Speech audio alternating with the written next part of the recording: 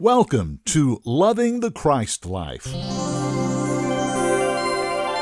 I'm Brad Wilson. Welcome again to another Loving the Christ Life podcast. We're in the book of Romans with Warren Litzman, as no one else can open these verses up like Warren and let us understand in a way that we can truly understand and makes it easy. Today is going to be a great podcast. Let's get right into it. Here's Warren. Greetings, dear friends. It's gospel broadcast time once again. I'm so glad you tuned in today, and I hope that you're helping me reach other people. There are people who need to know what a Christian is. They need to know what Christ is in human beings, how he lives in them and moves in them, and has his will and way in human beings. Not in church, not in doctrine, not in the preacher, but in themselves. Every one of us was made a child of God by a new birth. That new birth is Christ in you, your hope of glory. I've been talking to you all this week about Romans 5, the one man. It's a glorious truth. Paul got it across to people unbelievably clear. 12 times he says in this 5th chapter of Romans that there is a one man who got us into trouble. There is another one man who got us out of trouble. In other words, Adam was who got us into trouble. Now, he had some help. I mean, he had some royal help. He had the devil right there in the form of the serpent.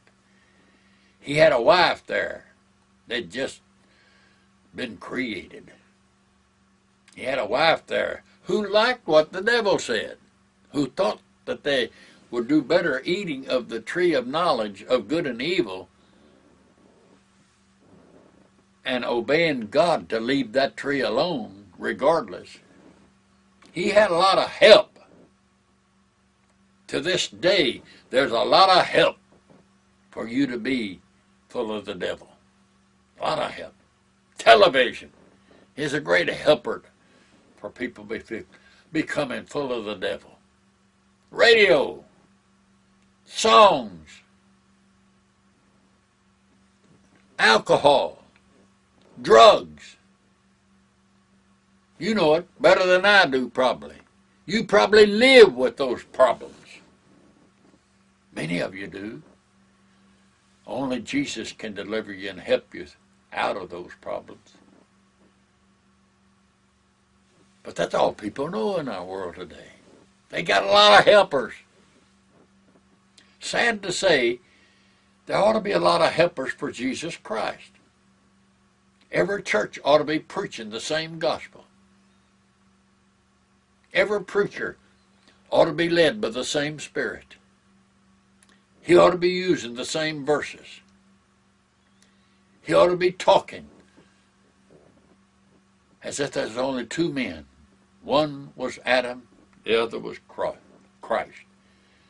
Adam ruled on this earth till Christ died on the cross, and at the cross he took over Satan's authority, and he made it possible for human beings to be joined to God's plan for their life through the person of Jesus Christ. You understand all that? You better get it in your mind, because we're getting close to the end. For Gentiles, this will be the end for us. The Jews are going to live on. Old Testament saints are going to be resurrected, and they're going to rule and reign with Christ during the millennium. But time is short for the rest of us. Will you listen to me now? Time is short for Gentiles. Who is a Gentile? A Gentile is someone who is not birthed as a Jew, not birthed as a Jew. That's a non-Gentile. So in this world, you're either a Jew or a Gentile. That's the only two people that God has on this earth. But there's a third group of people. That group of people have been born again. They've been rebirthed. You get it? They're not just had their life straightened out. They just not be one who went over here and heard this preacher, and he sure did help me. He sure did straighten me out.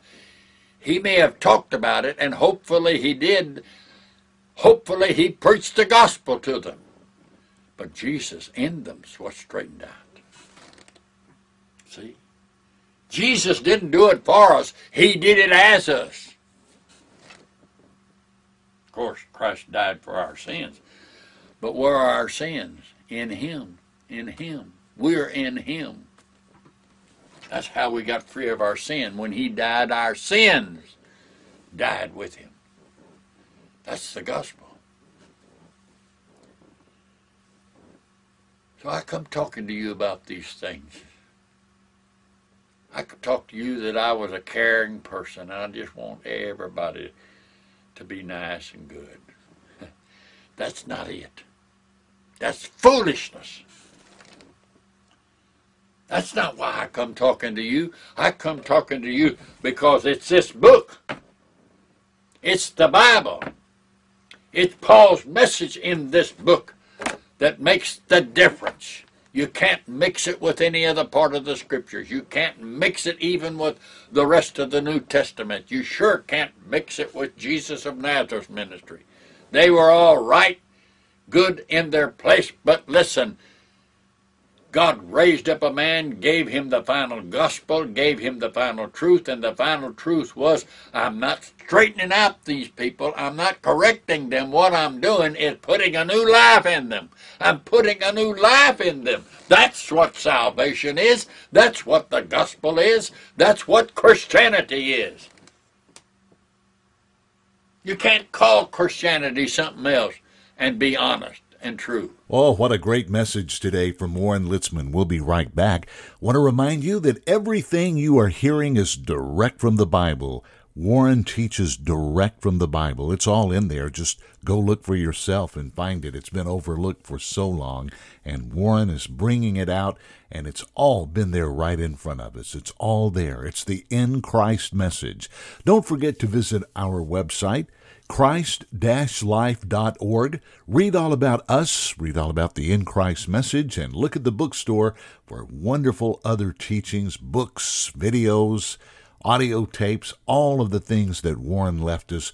It's such a blessing to have it at our fingertips. Christ-life.org. Now, back to Warren. A lot of people like to talk about having Christian churches. You can't have a Christian church without listening to Paul. He's the only one that lays down the truth about what the church is. He's the only one that lays down the truth of what a preacher is. He's the only one that helps people to come to the knowledge of what God is doing, not what man is doing, not what man accomplishes, but what God is doing. We are children of God by a rebirth, or we remain as children of Adam, for which there is nothing but death. The life is in the Son. He that hath the Son, Jesus, has life. And if you don't have Jesus as your life, you're not saved. You don't have salvation. You don't have hope. You're still in a hopeless stage and a worse stage. Multitudes of people would have been better to stay in their sin than to go to a religious group who does not preach Jesus Christ. They'd have been better off. But now they're all mixed up. Now they don't know which way to move, how to get out of their problems.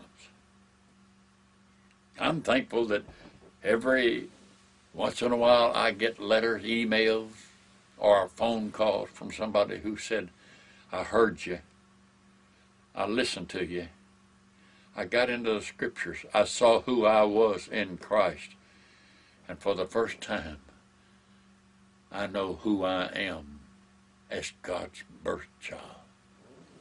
That's what I'm doing. That's what it's up to me.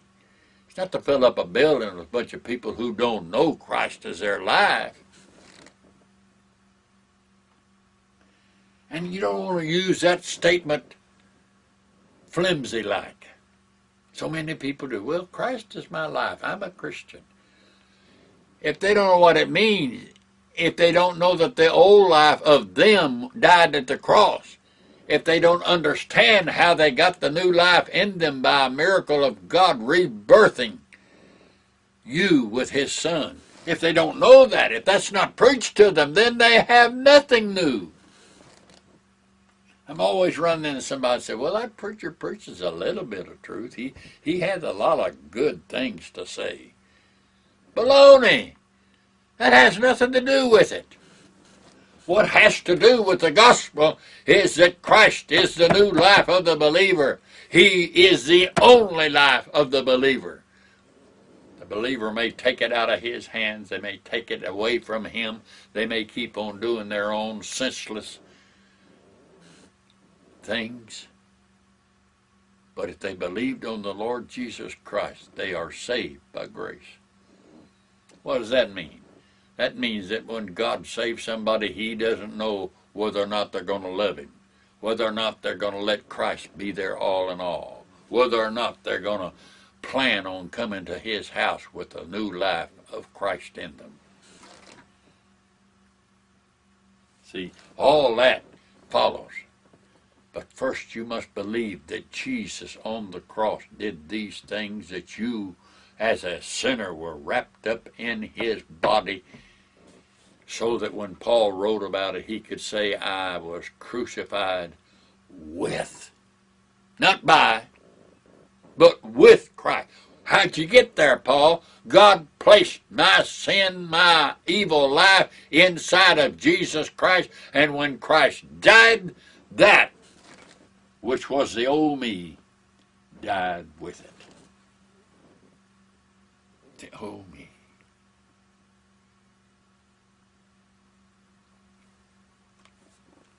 The 19th verse of Romans 5 says, for as by one man's disobedience many were made sinners, so by the obedience of one shall many be made righteous. What was the big sin in the Garden of Eden? Disobedience.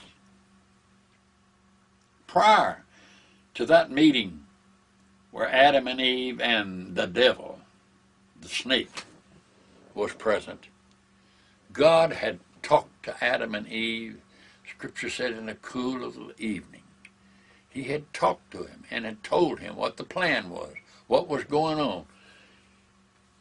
I don't know how he did it. He only had a few days there. Did he talk to Adam every day? Did he try to tell him something new every day? Or did he give it to him all at one time? I don't know. The Scripture doesn't say. But Adam only lived 6 to 7 days before he committed the colossal sin of disobeying God. What is the biggest sin then? Disobedience. If a man knoweth to do right and doeth it not, to him it is sin. You know, there are multitudes of people living in sinful existence simply because there's a consciousness in them that makes them feel bad about it. But they're making money, they're pleasing the people, they're doing ungodly things. I hear them come along and say, well, I'm a good Christian. I just caught up in this work and this is what I do. But you need to separate what I do from who I am. Impossible! Impossible! You can't do that. You can't say on one thing, I'm not very good, and on the other, I accepted Jesus as my Savior. You know what's lacking there? They have never begun to trust the Lord, so they don't really know that Christ lives in them. That's why on several occasions Paul says in his teaching, that they must have a revelation that Christ is in them. I don't hear that preached. I hear preachers preaching on the revelation. This needs to be revealed to you. That needs to be revealed to you. No, that's not the way it is at all. The revelation is the Holy Spirit revealing that Christ lives in the believer as the believer's only life to God.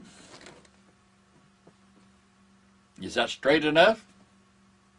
It's Christ living in us, and that's the only life God accepts because that took place at the cross. Your old life died with Christ at the cross. Your new life is Christ in you, your hope of glory. You see, I get excited about this. I raise my voice about this. I don't want to just condemn people all the time, but I've got to speak it straight. That if you haven't accepted Jesus Christ as your life and your Savior, you're still lost in trespasses and sin. And no sweet talking, no kind dealing religion or preacher or book you read can help you. There's only one book that can help you. It's this one. This is the book. Trust it. Trust it. It's simple, but you must obey God and turn to His Word. Glad to talk to you today.